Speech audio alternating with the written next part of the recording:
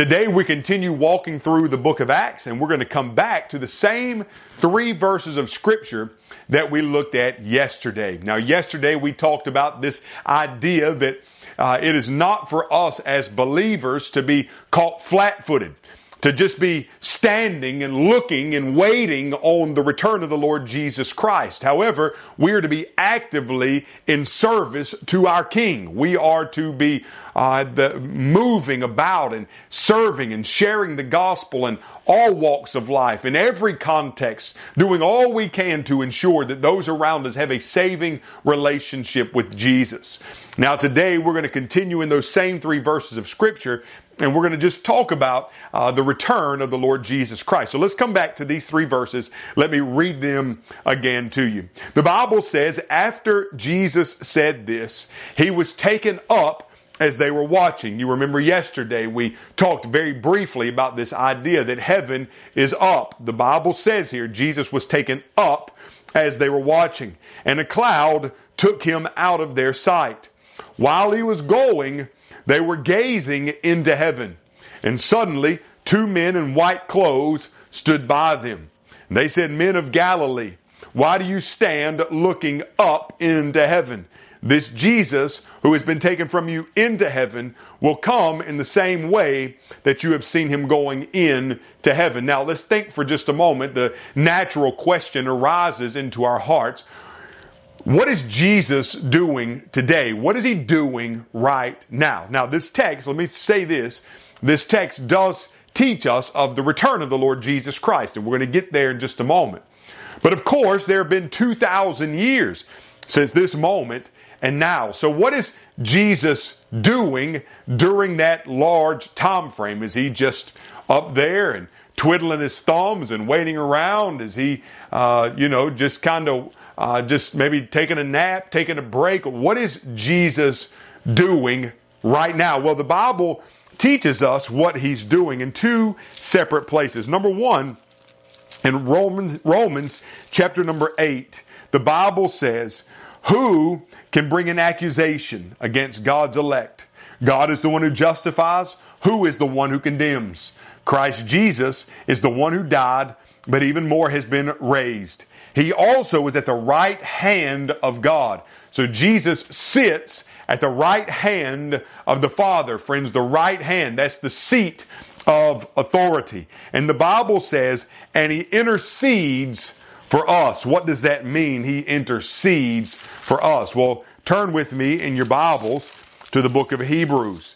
In the book of Hebrews, chapter number 4, the Bible says, "Therefore, since we have a great high priest who has passed through the heavens, Jesus, the Son of God, let us hold fast to the confession.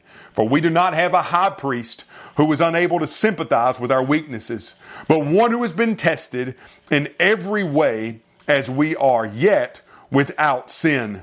Therefore, let us approach the throne of grace with boldness, so that we may receive mercy and find grace to help us at the proper time." So right now, in heaven, the Lord Jesus Christ is seated at the right hand of the Father, in the seat of authority, and he is interceding for the saints. What does it mean to intercede for someone?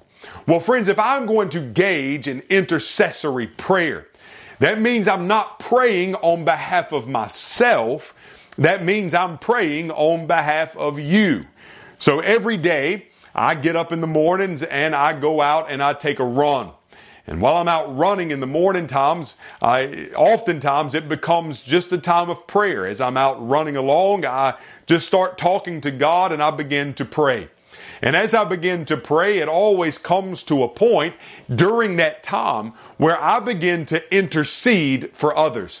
I begin to talk to God on behalf of my wife, my children, my friends, my extended family, my church family, people that I know, lost people that I'm praying for. So I'm not praying for myself, but in intercessory prayer, I'm praying for someone else. I'm an intercessor. So you have God on one side, you have the person prayed for on the other side, and then you have someone in the middle who is praying for that person. That's the intercessor. Well, when we think about the Lord Jesus Christ today, the Bible says that He is interceding on our behalf. The Bible tells us in the book of Hebrews that He is now our great high priest. He is our representative before the Father.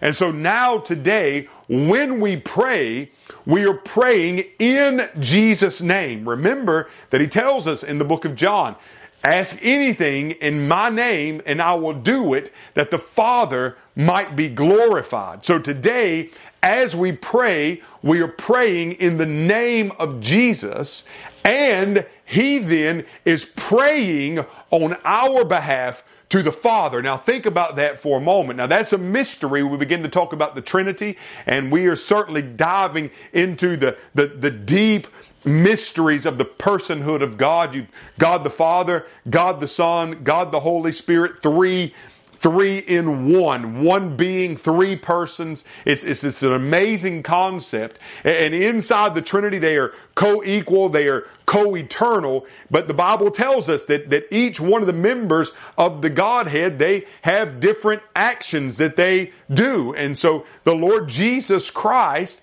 is interceding, praying for us to the Father. Now that's an amazing concept, and we think about this even to the Holy Spirit. The Bible tells us in the book of Romans chapter 8, the same place that the Bible tells us that Jesus is interceding for us, the Bible tells us also there in Romans chapter 8 that we do not know how to pray as we ought, so the Holy Spirit intercedes for us in groanings which are unexpressible in words, meaning that He is praying prayers for us in these groanings. The Holy Spirit is groaning over us in inexpressible words. And so we have both the Son and the Spirit interceding for us to the Father.